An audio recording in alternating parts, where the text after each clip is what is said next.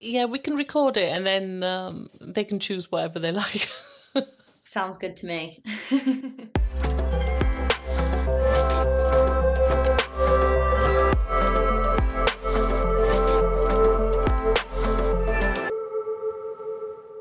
Hello, everyone. Welcome to The Northern Voice. My name is Shabina Aslam, and today we're going to be discussing the role class plays in British theatre. I've got with me Mandy Colleran, Matthew Zia, and Becky Bow. Mandy was born and brought up in Liverpool and currently lives in the heart of Islington, a very posh and hipster part of London. She's not only a fabulous actor, but also a disability activist. Matthew is currently artistic director of the Actors Touring Company. He's the former associate artistic director of the Royal Exchange Theatre in Manchester and has been director in residence at Liverpool Everyman and Playhouse, associate director of Theatre Royal Stratford East. He's also currently an associate artist at Nottingham Playhouse. Becky Bow is an actor and creative born and raised in Stockport, Manchester. She trained at the Manchester School of Theatre and graduated in 2019. The following year, she was employed by her drama school as a graduate research and development officer to help pilot a supported audition scheme, an access scheme aimed at helping prospective auditionees from underrepresented groups to get into drama school. So thank you all so much for joining me today. Mandy, could you tell me a bit more about your background in the arts and your activism? Yeah, I first kind of started being employed in the art purely by accident. I graduated with a degree in sociology, and it was when Mrs. Thatcher was in full flow and ruling the roost. And like many graduates, I couldn't get a job when I first finished college, so went on a scheme, a local scheme in my community, community development scheme, and they were setting up a welfare rights organisation, so they promised me that they would give me some training. But in the meantime, because it took so long to develop, there was a job advertised in the Liverpool Echo for an arts and disability organisation, and it said specifically they were looking for disabled people to apply. So I thought I'd apply just because I liked going to the theatre. I've done school productions, I read a lot, watched telly, and I thought it would just be a good experience of an interview. So I've not had a formal interview. And anyway, it was a job share post, and I got it, and that's kind of was literally my introduction to the arts and disability art. And suddenly I was surrounded by and meeting people, particularly other disabled people, who were kind of articulating the ideas and experiences that I'd had and recognised as a disabled person, but hadn't yet developed the language for or been able to have had the conversations with other informed disabled people. So for me, the activism and the arts came at the same time. I mean, I'd always had left-wing politics, always been a feminist, but the disability stuff, as I say, I'd not really had access to those conversations prior to that. So really all the arts involvement I've had has come from that sense of using the arts as a tool for change, as well as the creativity involved. So that's kind of how I got involved. And as I say, I just applied for a job and have never looked back since. So what about you, Matthew? I grew up in East London in the 80s, in Newham, and Waltham Forest, single-parent household, mixed race, Jamaican father, somewhere in the world. No, I knew where it was. He was in Plaistow, not too far, but, a kind of strange relationship. I guess I kind of acted out at school, possibly as a cry for attention, because there wasn't much at home because mum was working or studying, and I was in babysitters and childminders and this kind of brilliant support network. And then I guess I discovered that I could get a lot of attention through showing off on stage at some point, really early on as well, and it felt good as well. And then I wandered down to my local theatre, which was Stratford East, which was already steeped in this rich history of, serving its community ultimately and taking those stories from the community, putting them on stage and Joan's continuous cycle. And I guess I got pulled into Jones' continuous cycle. And what always blew my mind, I guess, was seeing people who looked like me, sounded like me, dressed like me, up there playing everybody in the world. This space of imagination. And Philip Headley, who ran the place at the time, I went in and I said, I'm a rapper. And he said, oh, you're a lyricist, are you? And I said, I make beats. And he said, oh, you're a composer, are you? And so, I had these little kind of hobbies. And he went, no, they're rich tools in the arts industry.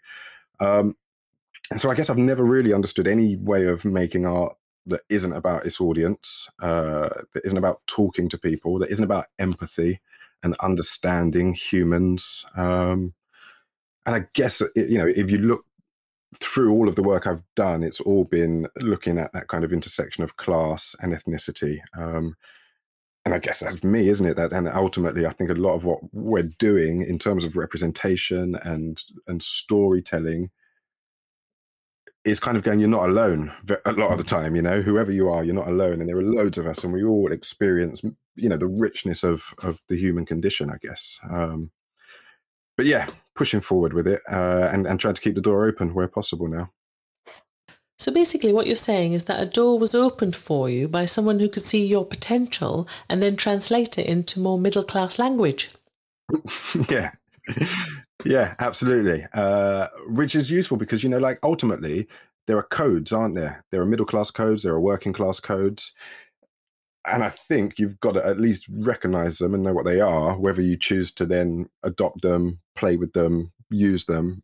It's up to the individual. But I think, to go, oh, okay, that's how it works is really important. And a big part of keeping us out is not letting us know how it works, of course. So, Becky, can you tell me a bit about how you got involved in the Access scheme? Yeah, it made me laugh, actually. He introduced me. He said, born in Stockport, went to Manchester and is working for Manchester. I think I need to leave, don't I? I've been here for too long. So I'm a newbie, I guess, sort of to the profession. I graduated 2019, so I've been out for nearly 2 years now, but feels like one with what's been going on. I guess, I always wanted to act and I'm, really passionate sort of about Northern talent. And I feel like as soon as I graduated, the university are fantastic at sort of offering these graduate internships. And although it was something I hadn't had experience in, I sort of wanted to dive right in. And my position was essentially helping to design and develop an outreach scheme, helping to support underrepresented people getting into drama school. So it felt like an opportunity I could sort of use the experience that I'd just done by going through drama school myself. So rather than getting someone in admin to do it, I thought, I can really apply what I know and help. And basically help to enrich that for people who are wanting to go into the arts and have absolutely no idea how to do it. Yeah. Thank you. So going back to what Matthew was saying about codes to help you fit in, I'd like to quote from Annette Kuhn. Class is something beneath your clothes, underneath your skin, in your reflexes, your psyche, and at the very core of your being. Have you ever been in a situation where you didn't fit in? For instance, you didn't quite get the level of banter. You just felt a little bit alien. Yeah, I've been in that situation. I call that situation the British theatre industry. Like the whole thing is about these middle class codes ultimately. I think that's fascinating, like it being in your skin and your core. We were talking before we started recording, weren't we, about like whether it's possible to change class and how in certain places they don't have class, they just have were you born poor and how are you doing now, and it's purely related to financials. And then in this country, of course, there are all these other little barriers and obstacles in the way that then, because of intersectionality, affect your class, so that you can be wealthy and still be working class. You can be poor and be middle class, like none of it correlates. None of it. It's. I think it's a system, ultimately, the class system, of course, designed by those at the top to keep the working classes and those below them, otherwise they don't exist. Becky, can you explain to me how the access scheme you're involved in will help people overcome the cultural barriers we've been talking about? The main thing, I guess, we were trying to target with the scheme is we sort of had to work backwards in terms of, how did we find out about drama school? How, I did focus groups with loads of people in my year and the alumni, and sort of had to work backwards and think, how do you find out about that? And obviously it tends to be at schools or at youth groups or whatever. And I think for us, it was making sure that, a lot of the schools where the first thing to go off curriculum is the arts when they are poorly funded, and therefore there's absolutely no access route for those students to be able to find out anything about drama schools. And so our sort of thing was making sure we had a representative and started from that point thinking, how can we just let people know how to do it? And also our scheme, what we provided was a one-on-one mentor. We tried to provide someone with, a similar background so that they could sort of give an honest, opinion as to how it would help them to apply. Because I think that's the main thing is just, some people that they'll have never even looked at a Shakespeare piece. And that is one of the requirements for all drama schools is, having a Shakespeare, having a modern. And I think one of the great shifts that's happening at the moment actually is that's, Shakespeare isn't the most important thing anymore. A lot of schools are letting people bring, if they've got a musical talent, a dance talent and whatever else, just to bring a bit more of themselves into it so that the structure of what auditions look like is massively changing. How about you, Mandy? How can we enable more working class artists to work in the arts?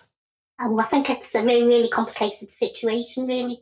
And I think, as Becky quite rightly pointed out, it's getting harder and harder and harder. Because if we look at who's on our screens and who's on our stages currently, predominantly, they're white, usually very often men, and some women who've been to public schools or Oxbridge. And that's still, it is changing, but not quickly enough. We certainly aren't seeing that many disabled people on our screens and on our stages. We are, but there's a handful of people who are getting the people call on. So there aren't that many disabled, deaf, or visually impaired people on this stage or screen, or not enough anyway. And I think, a lot of it is about economics. Many disabled people end up on benefits, and to be able to give up benefits to get employment of any kind is a really big thing. And certainly if you're working class and a disabled person, intersectionally, that intersectionality, the thoughts of a career full stop are often not even discussed or presented to you, and certainly not a career in the creative industries. One of the key things I think that Becky touched on as well, for instance, if you are a disabled or a deaf person and you're interested in working in theatre or the performing arts in any way, that things like the introduction to those are often through youth drama initiatives. The access to youth drama initiatives for disabled and deaf people has been and continues to be still negligible.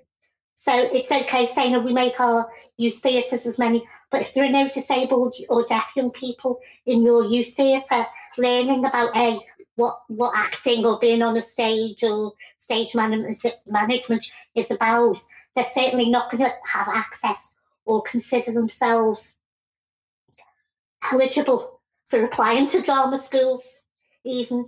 So there is, it's such a multi-layered problem, I think. And that isn't to say that we haven't got breakouts and that it isn't changing, but I think there are so many dimensions around class, around disability, around gender, and people don't like to hear this, but it's about how you look. We know that companies often, certainly as an actor, I get stuff, and really often they'll be looking for, say, a wheelchair user, but the character will be a wheelchair user who used to be non-disabled, which is code for doesn't look too disabled. So it could be anybody who's just sitting in a wheelchair, which is really, is really not helpful. And I don't know if people even realise that's what they're doing. But that's what, when I get sense someone going, oh, they're auditioning for disabled people, and I look at it, I know that because I look physically disabled as well, that they're not going to be even consider me, because there's no way that they would go, oh yeah, that used to be someone who's non-disabled. Matthew, could you comment on the intersection between race and class? I'm particularly interested in your thoughts on why people of colour are so often assumed to be disadvantaged. Yeah. And therefore all lumped together under the banner of working class. I think it's another useful kind of single narrative, isn't it, that allows somebody else's lens to dictate our experiences, ultimately. Where I grew up, we were all together. The white working, my mum's white working class. My grandfather's white working class. Yeah. My dad met my mum in a blues. You were talking about a blues before we started recording. In the 70s, that's where they met. And that was because, of course, what you get in low-income areas is an affordable place for low-income migrancy to kind of put down roots. And so sometimes you do get a kind of clash, but ultimately over time you get people living, working, breeding, coming together, making families. And so I think it's divisive for this narrative that says, the most underserved group of people is the white working class. It's just another way of fracturing us, isn't it? Ultimately. And then, of course, sometimes you look around at people who have made it, who are not white, and you look at their backgrounds and you go, oh, of course, they went to the same red brick universities, or they've had some of those same experiences. So it's who's let into the club. And again, that club is often about class before anything else. Someone asked me about the glass ceiling. I said it's like it's a tower block of every floor is a glass ceiling. So you break through one and you think, yeah, you smash your head on the second floor, Yeah, the glass ceiling depends whether there's an elevator as well, because if you the glass ceiling, you need to climb the stairs. I mean, one of the big issues for us as disabled artists and people, is the whole term of diversity, because very often what people do is they pick and choose, it's pick and mix for the privileged about exactly which type of diverse people they need. And again, that puts against one another, because sometimes you can argue that, very specific initiatives, while they include one section of the diverse, actually positively exclude the other sections of the diverse. So we're all scrabbling around for the crumbs, from the rich man's table, to use an outdated but still relevant phrase. Becky, I'm really interested to know, how diverse are the managers at Manchester Theatre School? Yeah, I think actually that's one of the major problems we were sort of coming up against when we were designing this scheme, because it's sort of going off what Matthew and Mandy were just saying, is that, look, you can put as many of these fantastic outreach, access, diversity, whatever you want to call it, schemes out there at the beginning sort of entry level. But you don't want to give anyone sort of this false sense of security that, they're going to do this 6 weeks brilliant diversity scheme on how to get into drama school. And then they get in and they go, hang on a minute, this is completely unrecognisable to almost what I was promised, and that's a huge thing as well. You want to make sure whatever scheme you're doing represents the school, because, the makeup of when you get into it, the curriculum, and I know this is a massive shift that's happening in drama schools at the minute. We don't want to put out all these fantastic schemes so people feel, I want to use the word safe to go and train there, and then they get there and it's nothing like what they were promised. So I think it's hard, because obviously there needs to be a huge shift, and especially in drama schools where it's been so classically elitist for so many decades. And I think that's also because of how competitive they are. They're always going to get their intake. So there's never been that funding to ensure that they do these schemes, because they think we're going to get our intake. We don't need to market ourselves. I don't know any drama schools that need to market themselves, So in that sense, straight away, they're not doing outreach, because they're not going beyond their own front door to say, like, hey, here we are and you can do this, because people come to them. So yeah, I mean, the makeup of the school, and this is a big thing. I know, obviously, with the after effects of Black Lives Matter, there were so many horrendous stories coming out about drama school and, you know, picking on particular members of staff. And this is going to be a huge overhaul, I think, of trying to get people to reapply for their own jobs, you know, to actually see if they're even qualified to do what they're doing at the minute, because it's the same with lots of arts organisations. It's people just sort of pass between them with never even having to apply. I think that's the case in a lot of arts organisations. People don't even get interviewed. You go, here's my mate who did something here, you know, come down. And I get that's in a sense, you know, because people are trusted. But in a university setup, people need to apply for them to see if they're, you know, rightly qualified to do the job that they're doing. And I think the same people have been teaching in these institutions for the last 50 years without ever having to sort of, you know, do a training day or even prove that they should be there. So I think there's a massive overturning in the managing of the schools and just sort of broadening the teaching staff as well. The curriculum needs to change, basically. Matthew, do you feel British theatre reflects who you are? The bits of it I make. No, I don't really. I think it's much better at it, and I think we're moving forwards. But every time we move forwards, we also move backwards a bit, you know. So like it feels like in the 90s, there was loads of great, positive, small kind of remit-specific companies and organisations who were serving their communities. And then that was all stripped away, and the big houses were expected to now serve these really big constituencies. You know, like if you just think about kind of black theatre companies in the 90s and the 80s, I can name 10 of them, you know. Now I can name 3 of them, 2 of them, maybe. The same with kind of disability arts groups and companies, the same with kind of feminist, any kind of single cause remit theatre company, you know, they've all just been stripped back. So it is now we're relying on those big organisations who only produce 6 shows a year. In one of those shows, they've got to do this group of people. So what they need to move towards is a more holistic understanding of the world, which is more like the high street that I walk down, and put that on stage a bit more, because then we're all looked after. Do you think this means we need more working class and people of colour and disabled leaders in the arts?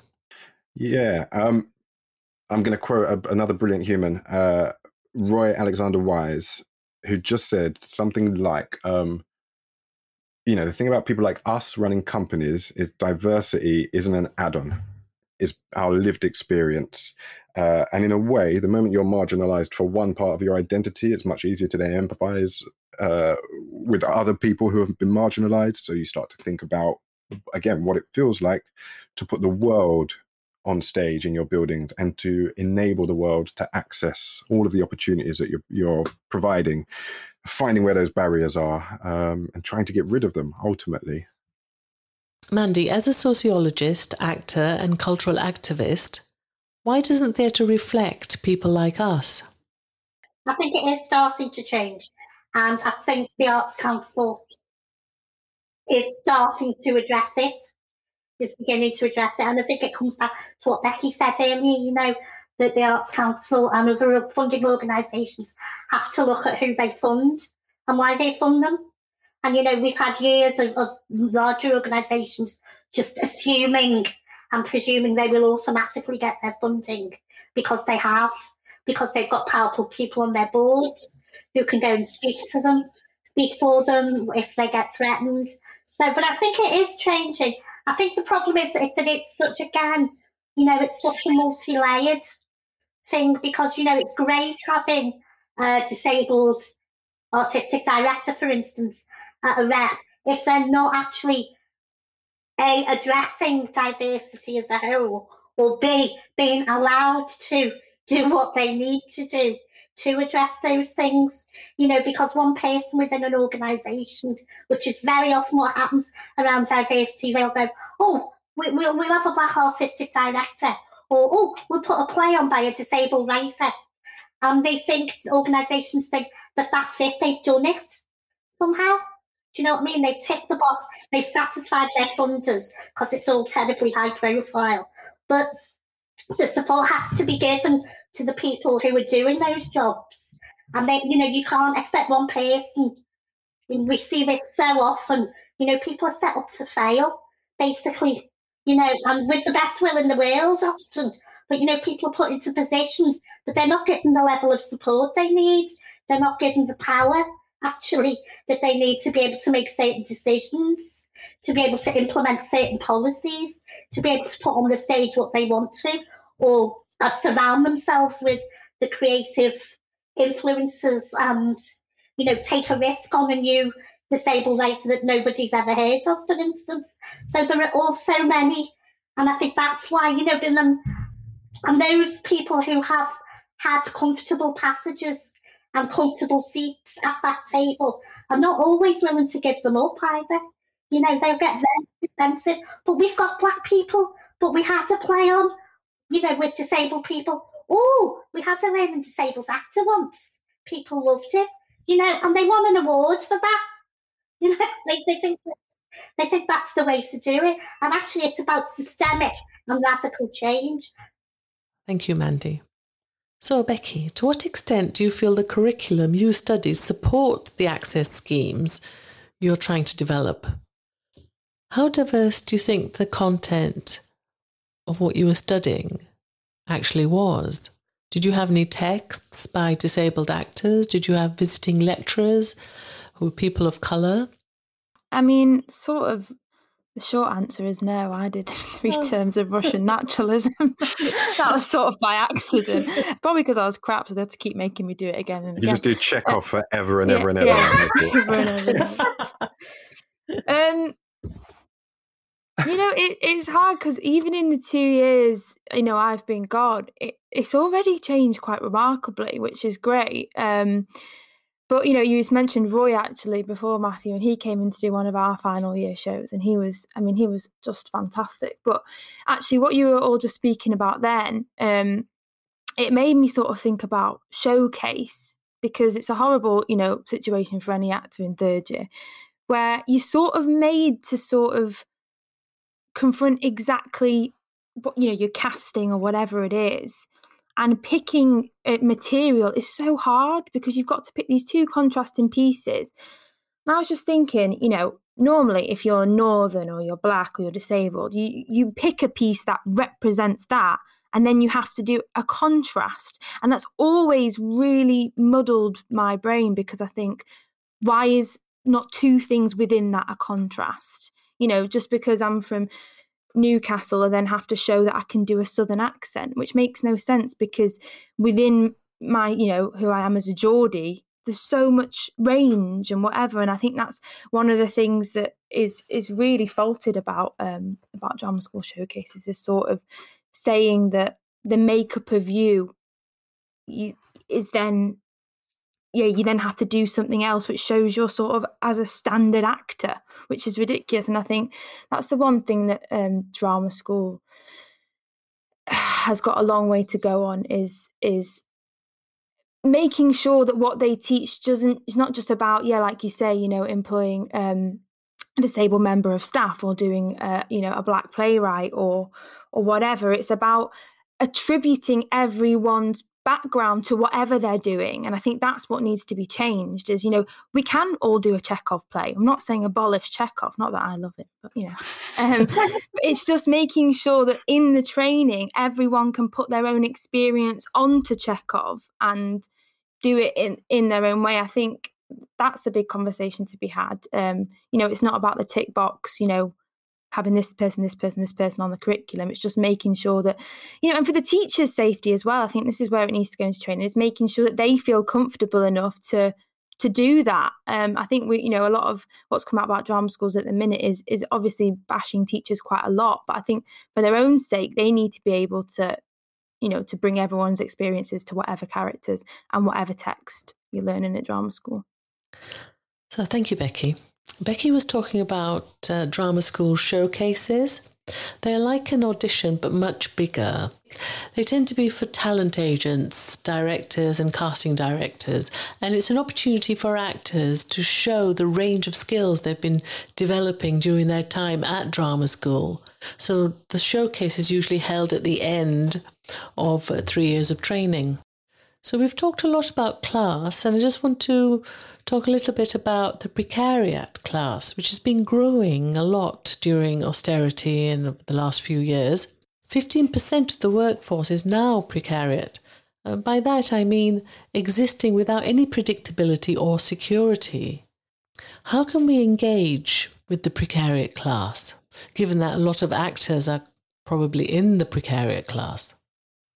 They just need to see something that has something true about their life experience, whether that be as a woman, as a disabled person, as a woman of colour, as a gay man, as a working class black woman, whatever, working class Asian woman, whatever that is. And it doesn't mean that it absolutely has to be reflective of it. I don't just go and see disabled artists on performance. I do watch men as well, even as a woman, so it's not about being so restrictive in that. But I think it's about, the traditionally, the art, and particularly what's held up as high art, has not reflected most people's experience, because it's been about the picture of, or a snapshot of upper class or upper middle class life. And that doesn't appeal. You can watch it on the telly because you don't have to make much effort, but you're not going to pay 15, 20 quid to go and sit in a theatre, and also those things about, the spaces themselves, how welcome are they, because there is, I know certainly as a working class person myself, and even though I go all the time, there are places I go to and I feel overwhelmed and I feel like, oh God, I feel like I shouldn't be here, because everyone's dressed to the nines. Yeah. The staff are not necessarily as friendly as they could be. Nobody seems to know whether there's an accessible toilet or not. Everyone runs around going, oh God, have we taken the seat out? All those kinds of things. It's not just about what's on the stage. It's about the whole experience of going to an art gallery or going to a dance piece and not seeing anybody in the audience who looks, sounds, or even dresses like you. So all of those things can also have to be taken into consideration. And I think it's all, it's all of those things and others that make or break the decision for most working class people or the precariat as to whether they will go and see something, if they can even afford to do it in the first place. Matthew, as you know, a lot of freelance staff are precariat. Could you please comment on the ways in which COVID has impacted on theatre and the precariat class? Yeah, well, I think, like you say, it's that precariat class, and I assume precariat has a kind of etymology that relates to precarious, like it could all crumble at any moment, and it has crumbled, hasn't it? That's what's happened for so many people. And again, what it means that the safety net isn't there, of course. So when you fall, you've got to find somewhere to land. And if that means you're landing in a warehouse or you're landing on, UBI or some other support system, then that's what it's going to be. But then you're starting from scratch again. You can't just re-enter, at the level you were, because the means aren't there to be able to do that, because the industry that we have chosen to exist in is a risk. To be an artist in this country is a risk. So which is why those who come into it, so many people who kind of come into it and play with it for a bit and then leave and go and do a completely different career, not because of being precariat class, because they just want to have a go. It wasn't about their soul, their core, their desire to express. They thought they may go on to do something else. Do you think the government and the Arts Council have been fair in the ways they've been distributing funds to alleviate the impact of COVID? It hasn't gone to the small rural touring companies or those remit-specific companies. It's gone to bricks and mortar, essentially, with the hope that will trickle down to the artists. And all the companies in the world with the best will in the world can try and get that money to companies, but if they've got a gaping hole in their projected budget, which says we're down 4 million, then that's where that money's got to go. Otherwise they're all out of jobs as well. But that's not. Well, I was going to say it's not through the choice of those executive directors or the Arts Council even. It's because it was handled by DCMS at top level, and the Arts Council were just doling out the cash to whoever kind of ticked the right boxes in accordance with what DCMS had set up. Had it been, I think, kind of officiated and arranged and designed by the people who run buildings and companies, we would have immediately been thinking about how can we get this to the people who make the art. So, Becky, as a recent graduate, you managed to get a full-time job. How have your fellow graduates coped with COVID?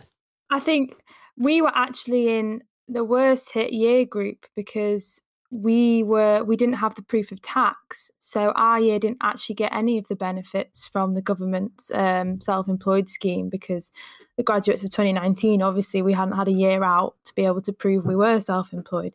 So it's been really hard. I think one thing that definitely, I think, a lot of institutions are channeling at the minute is training people to be creatives and not just to be actors, which is fantastic. You get a lot more workshops in writing or, directing, short filmmaking. And I think people have sort of managed to channel that a bit more and try and push that when they've not got their acting jobs. But I know there's been people are so sympathetic, and the industry has actually been wonderful this past year, because people you normally can't get in a room with, or you don't even know what they look like, they've got the time to sit down and have a coffee with you and just chat to you for 15 minutes.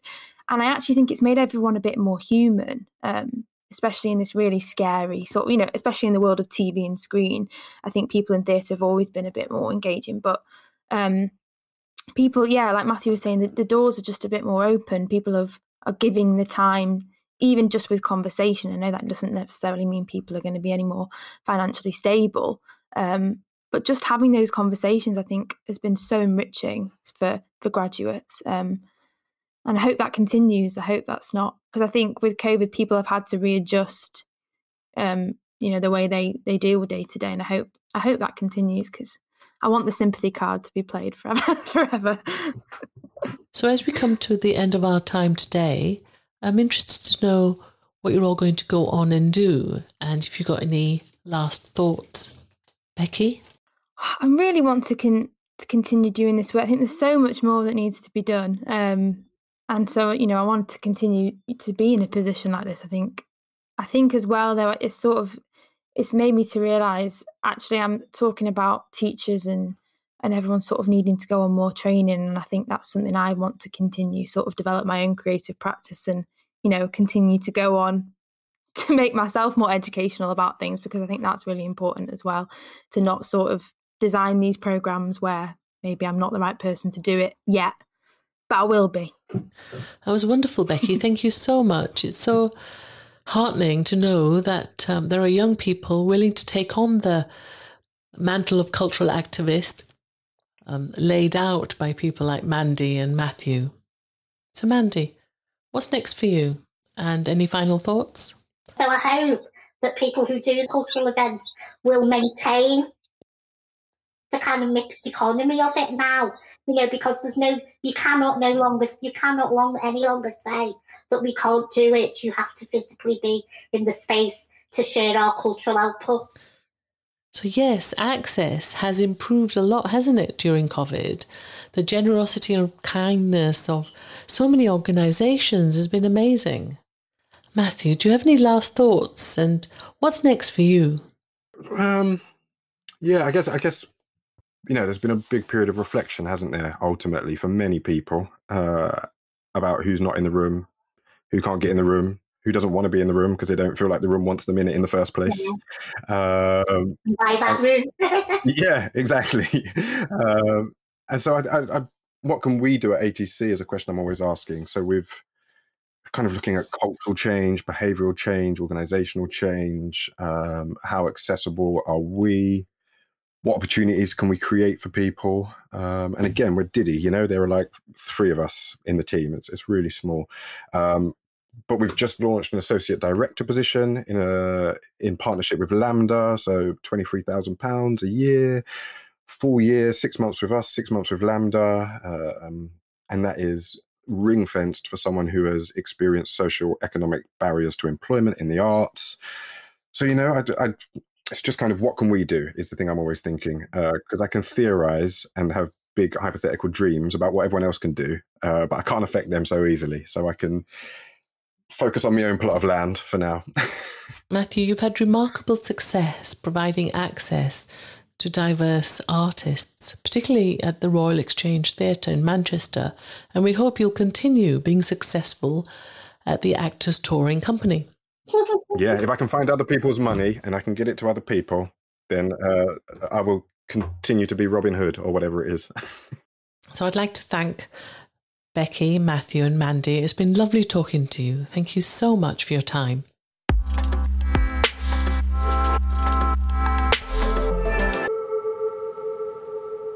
Hello, I am Millie Gaston. In this segment, I will be chatting to artists across an array of disciplines, from writers to performers, backstage and anything in between, by asking them a series of questions about their experience of working in theatre.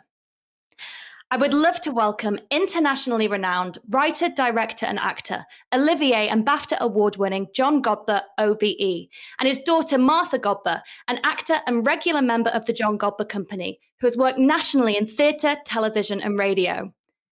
John set up the John Godber Company, which he runs alongside his wife Jane Thornton and daughter Elizabeth Godber. John, Martha, welcome. It's so great to have you on the podcast. John, it's thought that you are the 3rd most performed playwright in the UK, behind William Shakespeare and Alan Ayckbourn, and it is undoubted that you have had a remarkable career to date.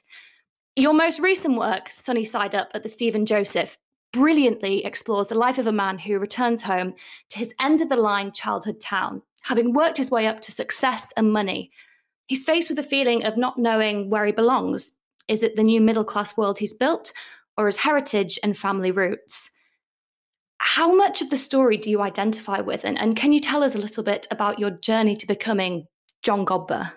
Well, I've always been John Godber, even when I was 11. I think we pay a lot of lip service to how much we're connected to, inverted commas, working class roots. And there's no doubt about it. My dad was a miner, my mum was a dinner lady. But artists become déclassés very quickly. That is, where do they exist? Where do they fit in? And you can't help but notice that some of our Yorkshire coastal towns have been forgotten. And the question is, why have they been forgotten? And what is Boris's task of levelling up the difference between, you know, the money spent in the south, especially after the Brexit vote, and the money spent in the north? And that's really that was a starting point to introduce the play. Becoming John Godber has been a long process. Martha has been part of that process over the last 23 years. But yeah, I tell you what's interesting though, Millie, you never think you are anybody other than who you are. And I think as a playmaker and someone who's written a lot of plays, weirdly, I'm not dropping names, Jim Cartwright rang me yesterday and we had 2 hours on the phone, Jim and I, talking about how important it is when you've written a lot of plays to pretend you've not written any. So your first play out of lockdown or your last play, your latest play, always feels like the first play. Otherwise, it becomes too knowing and it loses any authenticity and any kind of originality, I think. Yeah, you've compared it to sport before, where you've said you're only as good as your last performance. Oh, of course, yeah. I mean, we can go and get the BAFTAs and show you them if you want. The Olivier Awards at my dad's, but that's pointless. It doesn't mean anything. You know what matters is what you're playing today, and I think that's the same for actors. And the whole thing, the difficulty in lockdown is what have people been doing? You know, and there'll be a lot of people who I think sadly there'll be a lot of people who think, do you know what? I don't know if I can hack it. Which kind of perfectly leads me on to my next question, which is a question in 2 parts. So, John, London is often thought of as the creative hub of the UK. What's led you to stay in the North and what inspires you to create the worlds and characters like Bouncers, Lucky Eric, Jared Les and Ralph? Well, I guess the simple answer is I live here. I would have been a different writer had I gone to London. I perhaps wouldn't have written as many plays had I not run Hull Truck. And don't forget, I run Hull Truck for over a quarter of a century. There's only Alan Ayckbourn up there with that kind of track record in terms of longevity. So working in a theatre, the onus fell on me to make work that was accessible, cheap, popular, and successful. That's why I wrote so much. And then that becomes a kind of model. And again, going back to, if you want to write plays, write plays. If you want to be an actor, but nobody's employing you, write your own plays. And I couldn't help but notice, Millie, that you've picked that ball up and you're starting to run with it. And I think there's something about that where if people won't give you work, make your own work. It's very simple. Become your own icon, become your own source. I think it's really important for writers to write to a constituency that they have a connection with. Yeah, I think that's really well put. And I feel I should say that Martha and myself are very good friends who have worked together for Elizabeth Godber's theatre company, Smashing Mirrors. And I can say firsthand, as a cast and audience member, she is a brilliant actor. As a member of the John Godber Company, you've had the opportunity to play some original roles and some classic roles like Hazel from Up and Under, which your mum originated. How's that been for you? Yeah, I think it was quite mad because I feel like Up and Under, obviously growing up, all my dad's plays have been extremely significant to me. I've always known about them, literally from being little. There's been posters on our wall. There's been my mum and dad going off to do different work and stuff like that. So I'm very fortunate to have grown up around that. And I think Up and Under has always been one of those things where I knew my mum originally played Hazel, and I was just kind of waiting for the time that I could do that, really. And obviously that came around, and it was brilliant. I think it was really special for me to be able to do that and kind of like see the photo of my mum in the exact same thing in the play that I was doing, the exact same scene. Now I'm at like kind of a point where I am working in my career and being able to take part in my dad's work and stuff like that. That for me is like a really great thing that I'm extremely grateful for. And we love like collaborating together and working together and stuff, don't we? Yeah, of course we do. Yeah. So pause there. Hesitation. But yeah, definitely. Yeah, because you also took This Is Not Right down to London. How was it performing that play in London, kind of carrying on from what we were talking about before? Yeah, it was that play was so about Hull, and it was so northern, and it was about kind of Hull being a bit of a forgotten city, and basically a student who goes to uni in London, and then the contrast of her being in London and then going back up north, back home, and that massive contrast of kind of sticking out like a sore thumb, really. The point of the play, and I think it's a recurrent theme, Millie, in my work, is where do you come from, and where do you fit in, and how do you feel if you go away? And I think, and as you've confessed, we do know each other, and I don't think there's much difference between going away from a less working class city than Hull might be to university and then going home, because you do feel like Pandora's putting you back in the box, and it's to do with the freedom, it's to do with the multifaceted nature of different experiences, and it's also sadly to do with the fact that if you go somewhere like I went to Liverpool, you went to Manchester, I went to Leeds University, which is, even back then was a big city. And then you go back to the sleepy village you come from, whether it's Harrogate, Knaresborough or Upton, you start to wonder, well, what happened? I think also people have opinions of northern cities without even kind of having the right to that opinion. Like, I remember going to university in Liverpool, and obviously everyone wave from and say, oh, I'm from Hull, and everyone kind of goes, oh, and it's like, have you even been though? Or are you just literally saying that because you think that it's like a rubbish northern city? And the truth of the matter is they haven't been. They're just saying it because they might have seen it once, and that's what everyone says, kind of thing. So I think that the perception northern cities sometimes is really kind of unfairly negative to us. Yeah. I think that's a fair point. What's fascinating, this might just illustrate, again, we chatted to Jim about it yesterday. Several years ago, I did a talk back for bouncers in Bromley to a group of 500 school students, all from the south. And they said to me, why did you set the play in the north? I said, well, you've heard me speak. Why do you think I set it in the north? I said, I don't know if you're aware, but that Yorkshire's bigger than London. And they were gobsmacked because they'd not considered that. And they'd not considered that actually they needed to look out just as much as we needed to reach out and to have, and to try to demystify the metropolitan sense. I don't think that we will ever get a level playing field with regard to bias. I think there is so metrocentric thinking. I know you'll have inspired many people by wanting to stay and celebrate the North. How has the Northern theatrical landscape changed from your days at Bretton Hall as a drama student to present? Well, I think it was a lot easier then when I was at Bretton. I mean, don't forget, I trained to be a teacher, and then I went to Leeds University to do a master's degree, and I did a 5-year research degree while I was teaching before I came to Hull. There was a kind of naivety when I came to Hull because I didn't know you could make theatre work in Hull.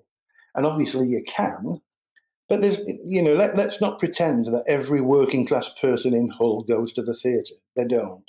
Not every working class person in London goes to the theatre. They don't. Not every middle class person in the theatre in London goes to the theatre. So I think we have an issue. I think the issues are the questions that artists always ask themselves: who are we making work for? Who are we speaking to? And what do we want to speak about? I've always believed that, let's try and get as many people as possible to go to the theatre. Now, sometimes that's viewed as being a bit lowbrow. It doesn't have to be. Shakespeare has, want to do exactly the same thing. But I think there will be cost implications going forward. I think anybody who's been on universal credit or been furloughed and possibly lost their job going forward might not want to spend £25 for 3 of them, £75 a head to go and see a show when they're struggling. I went to see a production of a show of mine in Recklinghausen about 7 or 8 years ago, and the tickets were £5. Of course it was full. The tickets were £5. And then 2 nights later, I went to see a show in a massive venue, and the tickets were £3. It was packed. Now, that is fantastic. That is a society recognising that theatre is important, that the arts are important, and putting their money where their mouth is. Sadly, we're in a situation where we're last in the queue. Theatre makers are last in the queue. They're last in, self-employed artists are last in the queue. And unfortunately, it gives you the impression of what the government really think about the arts. And, so I go back to the original point I made, that then the artists, I believe, have to find some kind of cohesion and stand together. Yeah, and I think that's something that you're already doing, because the John Gobber Company is very much a family affair. And Martha, I think you've referred to before as a family business like no other, which I can confirm it is not your everyday family business. But as well as producing theatre, the company does so much for the Hull community through outreach and your new initiative, the John Gobber Theatre Foundation, set up by yourself, Martha. Can you tell us a little bit more about the programme and why you decided to launch the foundation? Yeah, absolutely. So we launched the foundation last September, and it was kind of an idea that I had early in lockdown 1. Obviously just kind of sitting around all day wanting to do something. And I'm really passionate about Hull and young people of Hull, and trying to give young people from Hull a platform and more opportunities. And it kind of led me to think of launching the foundation, really. And I think what probably inspired me is that growing up, obviously, with my mum and dad, I had unique opportunities where I was able to kind of sit in on rehearsals and maybe meet actors and talk to actors, and I always wanted to be an actor. So for me, that kind of like shaped who I am as a performer, really, and obviously gave me like a lot more knowledge subconsciously and consciously about the industry I was going into. And what inspired the foundation was to kind of create those same opportunities for people without them connections. Because I understand that obviously my circumstance is an extremely unique circumstance.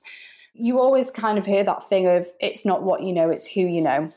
And a lot of the time, you know, you don't know anyone. And I think that in this industry, that is extremely difficult to get your foot in the door when you might not know anyone around you that even has an interest in theatre or performance or whatever.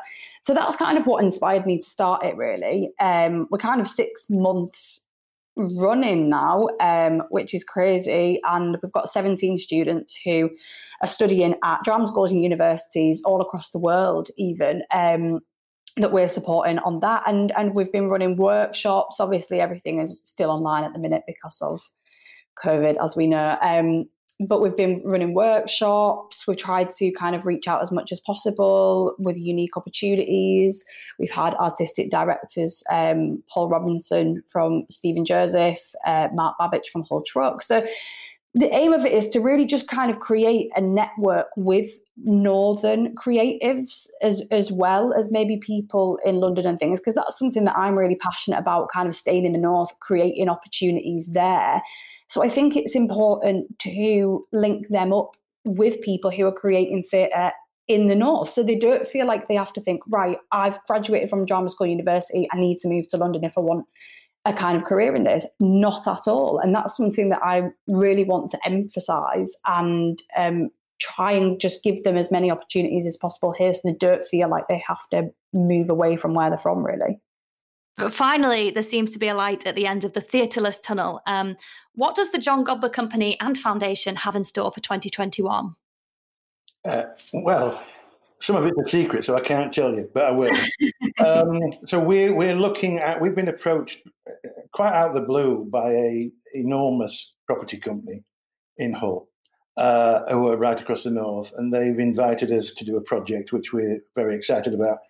And can you believe they're going to fund it, which is phenomenal.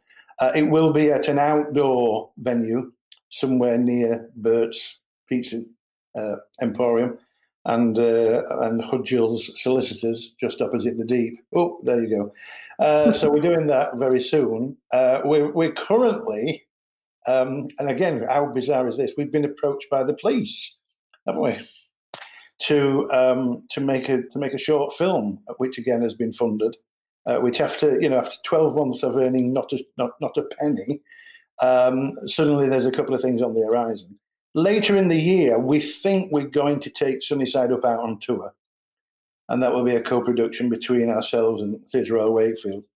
And the future for the foundation looks great as well, doesn't it? Yeah, definitely. I think I'm really excited about potentially doing things practically with the foundation, because obviously this is something that we have literally set up in the pandemic. So some of the students we have on the foundation haven't even met in person, which is crazy. So yeah, I'm just looking forward to hopefully doing more practical projects with them, doing more practical workshops, being able to potentially do things over the summer.